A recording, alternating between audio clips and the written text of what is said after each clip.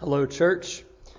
Due to some audio and technical difficulties yesterday, we don't have the sermon recorded, so we'll be re-recording this for future reference. I hope that the Lord uses this to build us all up and strengthen us in our faith. The text we'll be looking at today is John chapter 14, starting in verse 22 and going down through 31. So I'll give you a minute to turn there while I kind of recap what we've been looking at in the book of John. If you've been with us, we know that John's purpose is that we might believe and have life in Jesus' name. And there's two halves of John's gospel. Number one, the book of signs, spanning from roughly chapter 1 through 11. And then the second half, the book of glory, from chapter 12 to the end. So we're now in the second half of the book. And Jesus, before he goes to the cross, gives one final discourse, the farewell discourse, from about chapters 13 to 17. So we're in the middle of this discourse. It begins with 4 different comments or questions from different disciples. One in verse 36, verse 5, verse 8, and now today the fourth and final in verse 22. So please follow along with me as I read from God's Word. John 14, 22 through 31. Judas, not Iscariot, said to him, "Lord, how is it that you will manifest yourself to us and not to the world?" Jesus answered him, "If anyone loves me, he will keep my word, and my Father will love him, and we will come to him and make our home with him. Whoever does not love me does not keep my words. And the word that you hear is not mine, but the Father's who sent me. These things I have spoken to you while I am still with you. But the Helper, the Holy Spirit, whom the Father will send in my name, he will teach you all things and bring to your remembrance all that I have said to you. Peace I leave with you. My peace I give to you.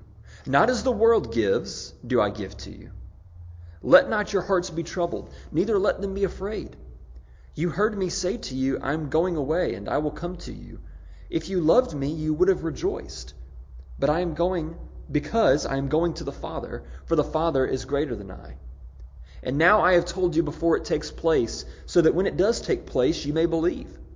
I will no longer talk much with you, for the ruler of this world is coming. He has no claim on me, but I do as the Father has commanded me, so that the world may know that I love the Father. Rise, let us go from here." Pray with me. Almighty God, we thank you for your Son.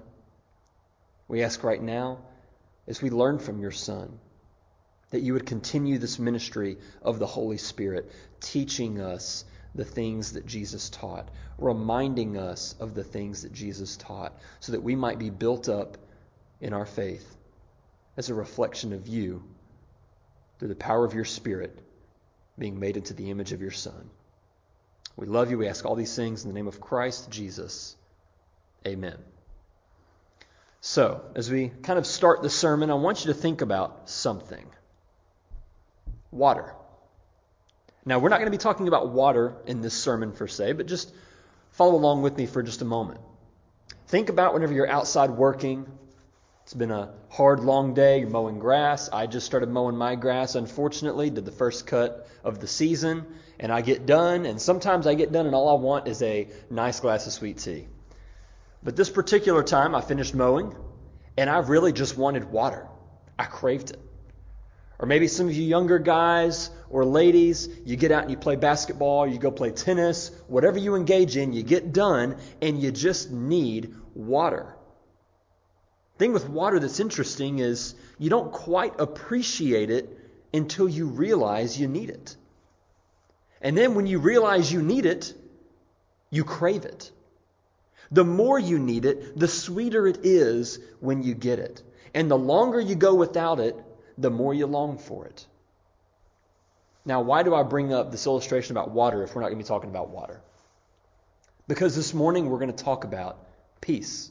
And peace is very similar in that you don't quite appreciate it until you realize you need it. And the more you realize you need it, the sweeter it is when you finally get it. And the longer you go without it, the more you long for it. See, unfortunately, one of the consequences of living in a fallen world is that peace is lacking. That's just a consequence of sin. We struggle for peace. We seek after it with everything that we have. And we think, okay, well, now I'll finally have peace, but it never seems to fully arrive. But what I want to propose to you this morning is that Jesus is the only true way to have true peace in this world. And I mean this literally. It is impossible without Jesus. And I'll show you why. Follow along with me, starting in verse 22.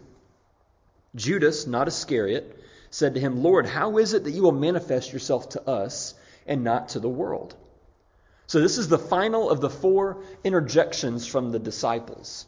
After this, the farewell discourse will go from a dialogue, that's Jesus and the disciples talking back and forth, and it's going to be a monologue after this. If you have a copy of the scriptures where all of Jesus's words, the quotes specifically, are the red letters, if you scan ahead the next couple of chapters, you're going to see basically nothing but red letters. So Jesus is going to be giving an immense amount of teaching here. One of the cons of reading and looking at this farewell discourse this way is that this mode of communication doesn't communicate everything that we might need to have to know 100% what's being communicated. Let me explain why. I'm not saying God's word isn't perfect, but think about when you're communicating with someone, you don't just listen to words. We're tempted to read this and to just see words on a page and to read it just in a monotone way. But as Jesus is speaking this, there are things that we can't see, we don't have access to. Voice inflection, facial reactions as he's speaking, the words that he chooses to emphasize and how he emphasizes them. We don't have these things. You can communicate without them, but sometimes you run the risk of misunderstanding what's being communicated when you don't have access to those things. So what we have to do sometimes as we come to a text is try to see the things that aren't quite there to help us understand. I believe what we have here in Judas's comment is an escalation. It's almost as though the disciples are getting worked up. I want to go back over the 4 questions or comments so far from the disciples. Think about this. Here's the order they're presented in. Well, Jesus, where are you going? Well, why can't I follow you? I'll die for you. Well, Jesus, we don't know where you're going. How can we know the way? Jesus, just let us see the Father. That'll be enough. That'll satisfy us. And then finally, well, how is it you're going to manifest yourself to us and not the world? It's almost as though there is a desperation developing within the disciples. They know something is happening, and they're afraid. They're uncertain. What's going to happen, Jesus? How is this going to happen, Jesus? Now, why do I believe that this desperation is developing? Because, as I've already said, we can't see the emotion here on the pages.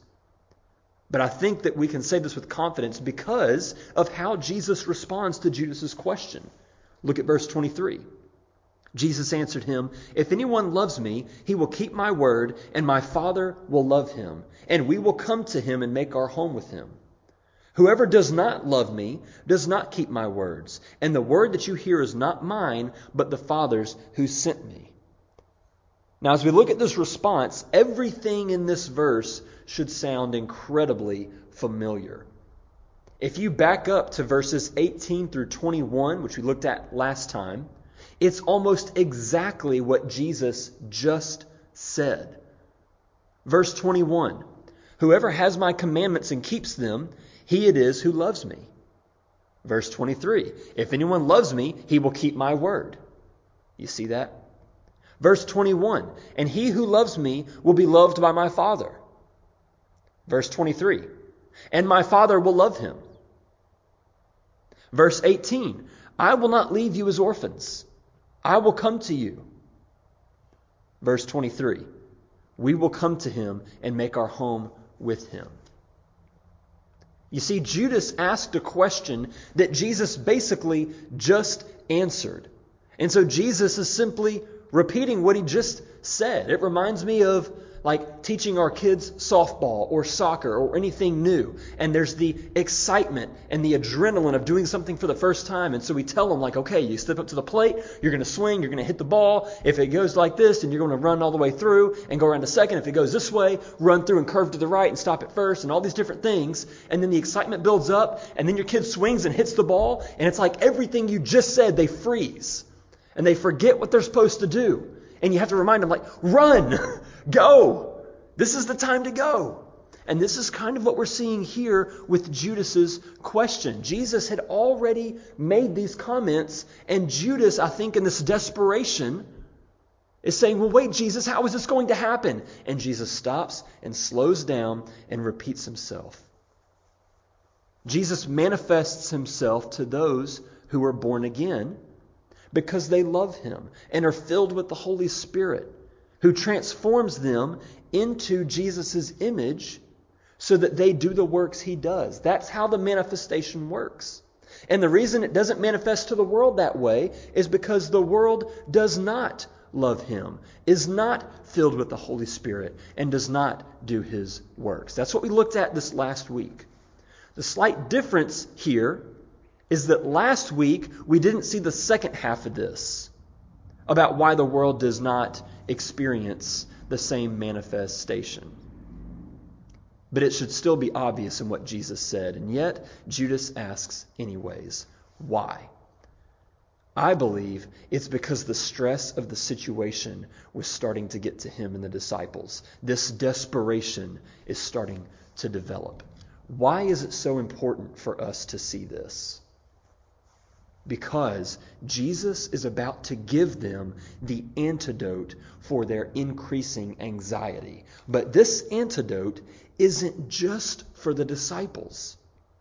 It's for all Christians. It's for you and me. And this antidote, if we don't understand why the disciples received this antidote, we might not see in ourselves our need for it. Fact of the matter is, we can relate to increasing anxiety in response to Jesus' statements, just like the disciples. Well, wait, Jesus, how am I supposed to love my enemy? What if they're intentionally being unlovable?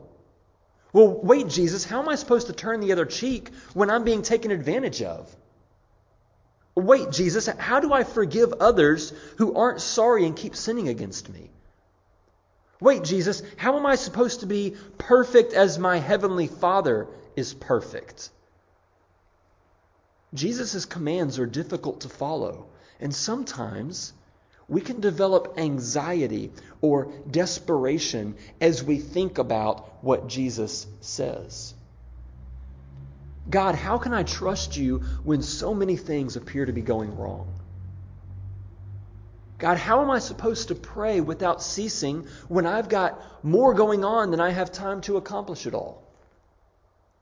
God, how is it possible to have joy when I feel so alone? God, how can I rejoice when I have family members who are running from you? We can all relate to this. And if we don't see the disciples becoming worried, we might read over this antidote as the antidote to our worries as well. So now that we understand this, what is the antidote? Skip ahead to verse 27. Peace I leave with you. My peace I give to you. Not as the world gives, do I give to you. The antidote to all of our anxiety, desperation, worry, and stress is the peace of Christ. Now, a couple of weeks ago, we looked at this verse. There's a repeated phrase in this chapter, let not your hearts be troubled. And we skipped down to this verse because we see this phrase again, let not your hearts be troubled. And we looked at how Jesus gives us peace. He does it through the Holy Spirit. Whenever we become Christians, we receive the Holy Spirit, we have His peace, and that is the default position of every Christian, filled with peace. However, we introduce these outside stressors and factors that stir the surface of the water, that disturb our peace. Well, this morning, as we look at this again, we're going to get to look a little more closely at the peace of God that is ours through Jesus Christ and the Holy Spirit. So now, with all that being said, let's go back to verse 25 and watch how Jesus unfolds this idea of peace. These things I have spoken to you while I'm still with you. But the Helper, the Holy Spirit, whom the Father will send in my name, He will teach you all things and bring to your remembrance all that I have said to you. So as the disciples are getting worked up over what Jesus is communicating to them, Jesus is essentially grabbing their hand and walking them to where they need to go. It reminds me of teaching Kristen to ride her bike when she was younger. We're transitioning off of training wheels. And as I'm teaching her, what I would do is I would grab the back of her seat on her bike and I would grab her handle and I would just walk along beside her. And I would pick up speed and have to jog and hunch over. It was terribly uncomfortable. But I had an end goal in mind. I'm going to eventually be able to let go and she's going to be able to go without me being right there. But this was a process. I couldn't just put her on the bike and say, okay, go, good luck. No, I went along beside her and I would let go of the handlebar with one hand and I'm still holding on to the seat on the back. And I would comfort her by saying, look, I'm still right here. It's okay. And I would slowly release my pressure on that seat so that she could start to bear the weight of the bike herself. And I would still tell her, it's okay, I'm still right here. But she recognized when the pressure of my hand was decreasing. She knew it. She knew when I was starting to back away. And it creates this stress, this anxiety. And I would remind her, I'm still right here. I'm still right here. And this is kind of what Jesus is doing. He says, I'm answering you now while I'm still with you, but soon I won't do so. Rather, the Holy Spirit will take over and He will teach you and He will remind you of what I taught you. The training wheels are fixing to come off. And it's right after this comment that Jesus gives us the promise of His peace. Now, here's the question for us this morning as we look at this more deeply. Why does Jesus link, number one, the Holy Spirit teaching and reminding with, number two, His gift of peace? We've linked the Holy Spirit and peace already.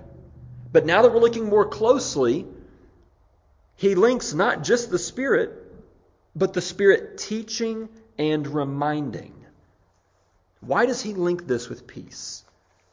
Now that we have that question setting this up, let's finish verse 27. It says, peace I leave with you, my peace I give to you. Not as the world gives, do I give to you. Let not your hearts be troubled, neither let them be afraid. So Jesus links these two together because He wants His disciples, including us, to understand exactly how it is that God gives us peace and why. Jesus does not give us peace like the rest of the world gives us peace. Think for a moment about how the world gives us peace. Apart from our God-given peace, if we were to just take that out of the equation, how is it that you have peace where you work? You work hard. You please your boss. If you don't, and your boss is displeased, that will generate stress and anxiety, weightiness. The way to have peace in that moment is directly proportional to how well you are carrying out your responsibilities. It's performance-based. Apart from God-given peace, how is it that you have peace in your relationships? It is directly proportional to how much you are pleasing that other person. If they are unpleased and it becomes known, this anxiety and tension builds up. The way the world gives peace is always in exchange for something. It's dependent upon you, how well you perform, how you speak to someone. You do well, you're at peace. But if you don't, you're not. This is not how Jesus gives us peace.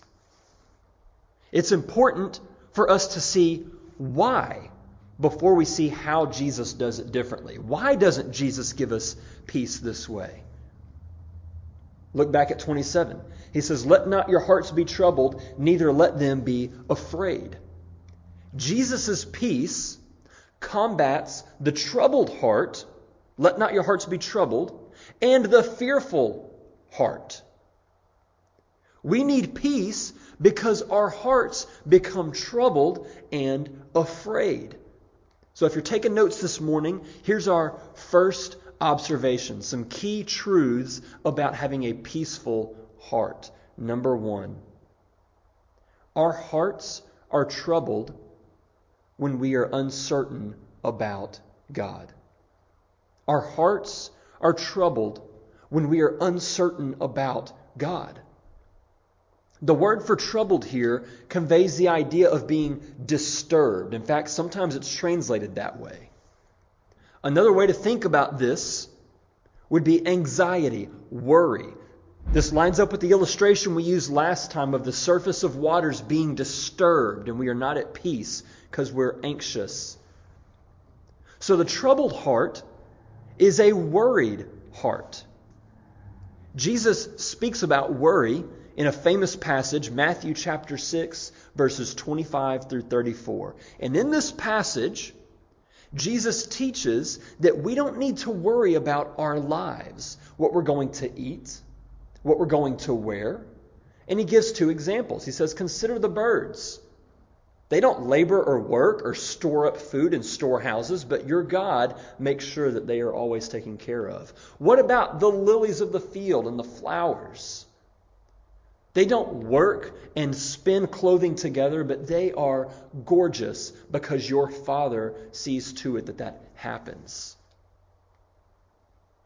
God knows what you need, and you are more important than birds and flowers, and He will take care of you. But seek first His kingdom and His righteousness, and then all these things will be provided. Well, in verse 30, Jesus attributes the one who worries in this way, what am I going to eat? What am I going to wear?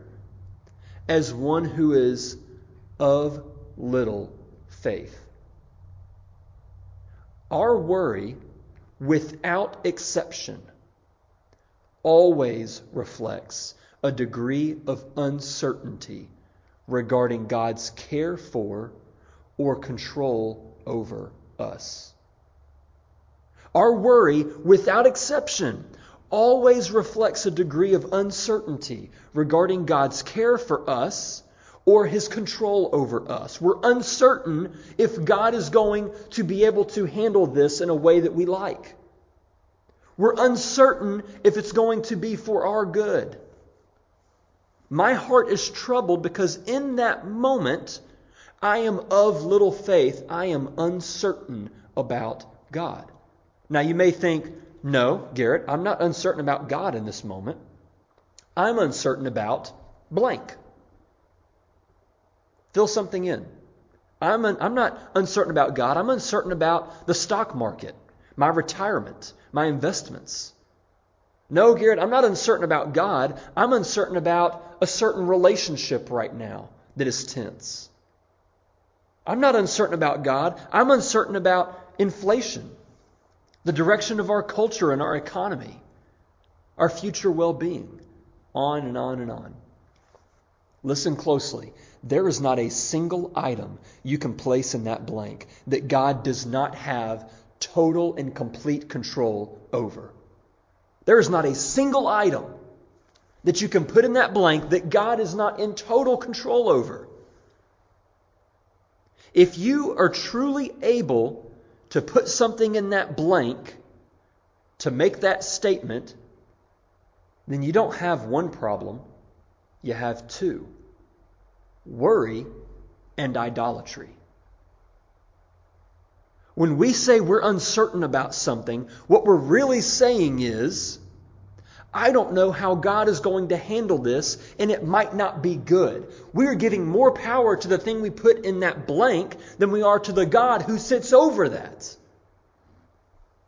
So a troubled heart is a heart that reflects uncertainty about God.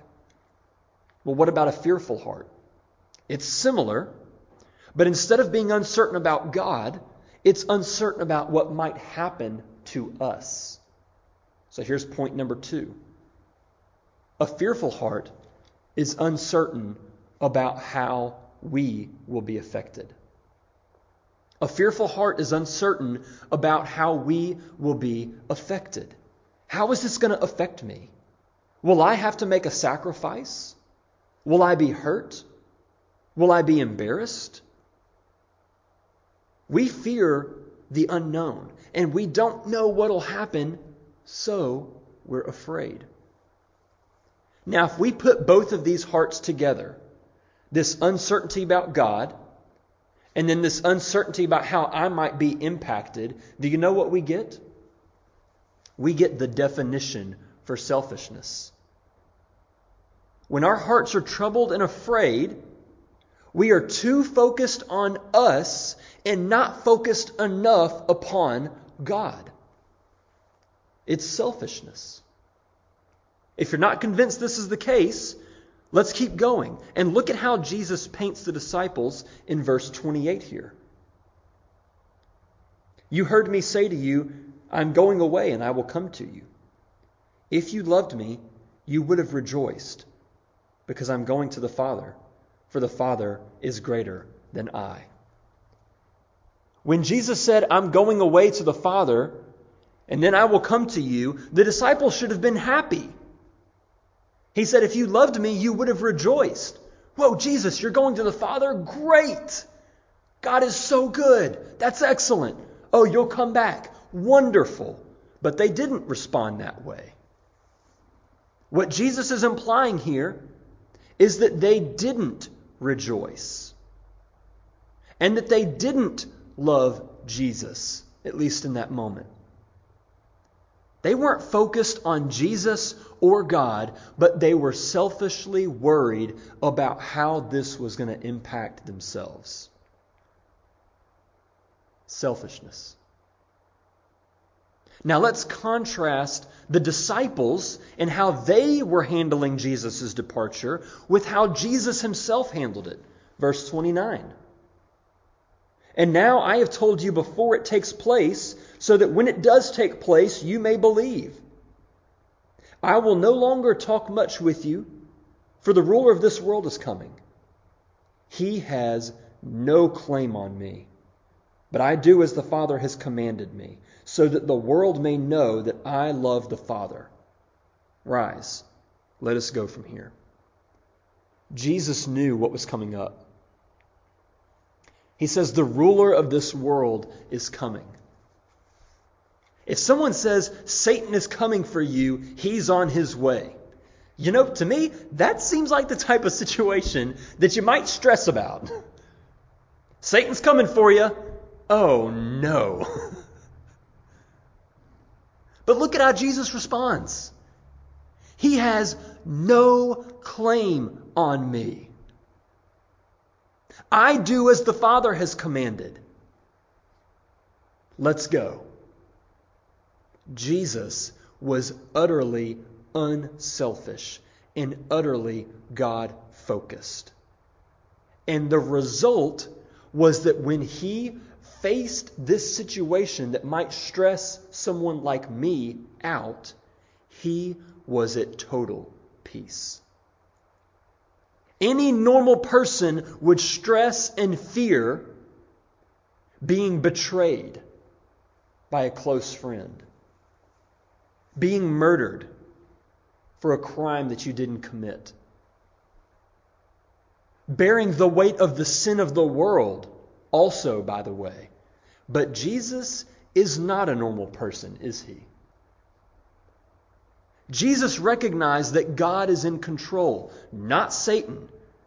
Satan had no claim over him. And he reasoned, if God, my Father, brings this to pass, I will trust Him in the midst of it. Jesus provides for us a model, an example, something that we could not follow apart from Him. If we could do what He did, we wouldn't need Him. But we do. We do need Him. We can't do that. And one ministry of the Holy Spirit is that once Jesus is gone, the Spirit will give us the power to live that same way. What does all of this tell us here? The journey from worry and anxiety towards peace is the journey from self-centered thinking to God-centered thinking. Why do we need peace? Because of our self-centeredness. My eyes are on me and my well-being and how I'm going to be affected and what I'm going to like or not like about the situation. And they are not enough on God, who is over and in complete control of all these things. We need to move towards God-centeredness to experience this peace. And here's how this happens. Verse 26. But the Helper, the Holy Spirit, whom the Father will send in my name, He will teach you all things and bring to your remembrance all that I have said to you. Now we see it. Now it makes perfect sense why Jesus would link the Holy Spirit's teaching and reminding us with peace. The Holy Spirit helps us become less self-centered and more God-centered by teaching and reminding us of everything we read in God's Word. This is how the Holy Spirit gives us the peace of Jesus. This is the antidote to our worry. If you'll remember, I said at the beginning that Jesus is the only true way to have true peace in this world. And now we can see why. It is impossible to be God-centered if we do not belong to God. It is impossible. We cannot. We see it recorded in the history of the Scriptures. Israel is God's chosen people. They received His law on the mountain. He looked over them and multiplied His works and wonders among them. And even they, as His chosen people, could not be God-centered.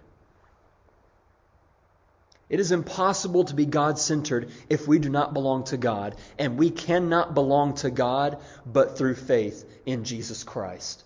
He is the way, the truth, and the life, and no man comes to the Father except through Him. Any other avenue that we take to pursue peace is a lie. And it's a fake peace, a surface level peace that will eventually fade. Many of you know what I'm talking about. You've experienced this, and you know by experience. And you have turned to Christ, who gives you true peace. Some of you maybe have not experienced this yet. You don't know this by experience. And I'm telling you this now so that when it happens, you may know it will not last. The only genuine lasting peace is that is found in Jesus Christ, who gives us His Holy Spirit that we might be able to recall and to embrace His teaching, to be God-centered in our thinking, less self-centered in our thinking, and only then will we have true peace. So this leads to the last point here. Number 3, a peaceful heart is God-centered through Jesus and the Holy Spirit. A peaceful heart is God-centered through Jesus and the Holy Spirit. As a Christian, you already have that peace. It is within you. But what happens is we take our eyes off of Christ and we put them onto ourselves and our circumstances, and in doing so, we disturb the waters of our peace. Do you remember when Peter walked on the water towards Jesus in Matthew 14, 22 through 33? Jesus is walking on the water. Peter sees him, and he says, "If it's you, tell me to come to you." And Jesus says, "Come." Listen to verses 28 through 31. Peter answered, "Lord, if it is you, command me to come to you on the water." He said, "Come." So Peter got out of the boat and walked on the water and came to Jesus. Wow. Now look at verse 30. But when he saw the wind, he was afraid. When he saw the wind, he was afraid. His eyes are off of Christ and onto his circumstances and onto himself. When he saw the wind, he was afraid, and beginning to sink, he cried out, "Lord, save me." Jesus immediately reached out his hand and took hold of him, saying to him, listen to these words, "O you of little faith, why did you doubt?" Peter, why did you become uncertain? The secret to success here is to stop pursuing peace in your own power. In our own power, we are just like Peter. Our eyes look around us at everything going on. We worry about how it's going to affect us, and we lose sight of God's love for us and His power in our lives. Immerse yourself in God's Word, and it will reorient you to be God-centered. And in the middle of the day, when you threaten your peace with your own self-centered tendencies, the Holy Spirit will bring God's Word to your remembrance so that you can stay focused on Jesus and have peace. Church, may we fix our eyes upon Jesus. Look full into His wonderful face, the author and finisher of our faith. And in so doing, live in perfect peace. Amen? Amen. Some questions for us to reflect upon today as we close out. What has been troubling your heart lately? In what areas of your life have you had uncertainty about God? Maybe you've doubted His ability to carry out something, to control a situation. Maybe in your mind you haven't, but in your heart you've doubted and wondered if He really loves you and if He is really going to carry out a situation for your good. What has been making your heart fearful lately? How have you been too focused on how something might affect you and not focused enough on what God is doing in the midst of that situation? How do you think, hopefully the Lord has brought something to your mind now, how do you think that God desires for you to be God-centered in this situation? How does God want you to be God-centered in how you handle this? What are some intentional ways you can remain God-centered throughout the day? What are some things that you can do to help remind you of God's control and care over you in your life throughout the day? And finally, to any unbelieving friends who may be listening, are you ready to reject every other false peace that the world tries to give you in exchange for your efforts? Surely you know it's pointless. You will never have peace this way. Are you ready to reject this false peace for the true peace that can only be found in Jesus Christ? If you will place your faith in Him and trust Him, commit your life to Him, to turning from your sinful ways, your self-centered ways, He will restore you and redeem you, not through your own ability and power, but through His infinite might that He will cause to work within you. You are not strong enough to change, but God is strong enough to change you. This is the message of the gospel. And by turning to Christ and surrendering, you will experience a peace that surpasses all understanding. It will guard you and carry you through to that day when you finally see your Father face to face. Let me pray for you. God, I thank you for the peace that is ours through Jesus Christ. I thank you that you have given us the Holy Spirit who can teach us and bring to remembrance everything that Jesus has taught in the Scriptures, even bringing to us new insights based on what we read in your word, so that we might be more God-centered and less self-centered in our thinking, and that we might have peace. God, we trust you. And we ask you to help us in those moments when we don't. Make us into a God-centered people, just like your Son, Jesus.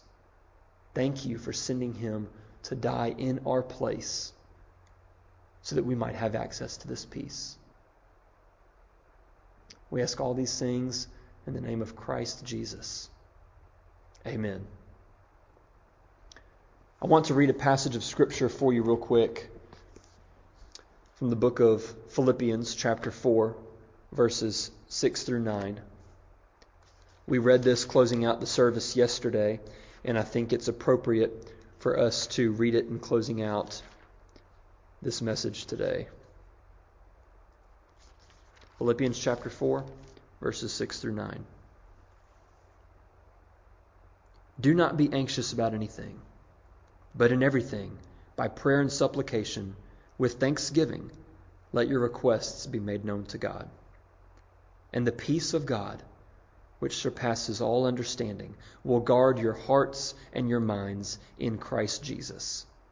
Finally, brothers, whatever is true, whatever is honorable, whatever is just, whatever is pure, whatever is lovely, whatever is commendable, if there is any excellence, if there is anything worthy of praise, think about these things. What you have learned and received and heard and seen in me, practice these things, and the God of peace will be with you. Amen.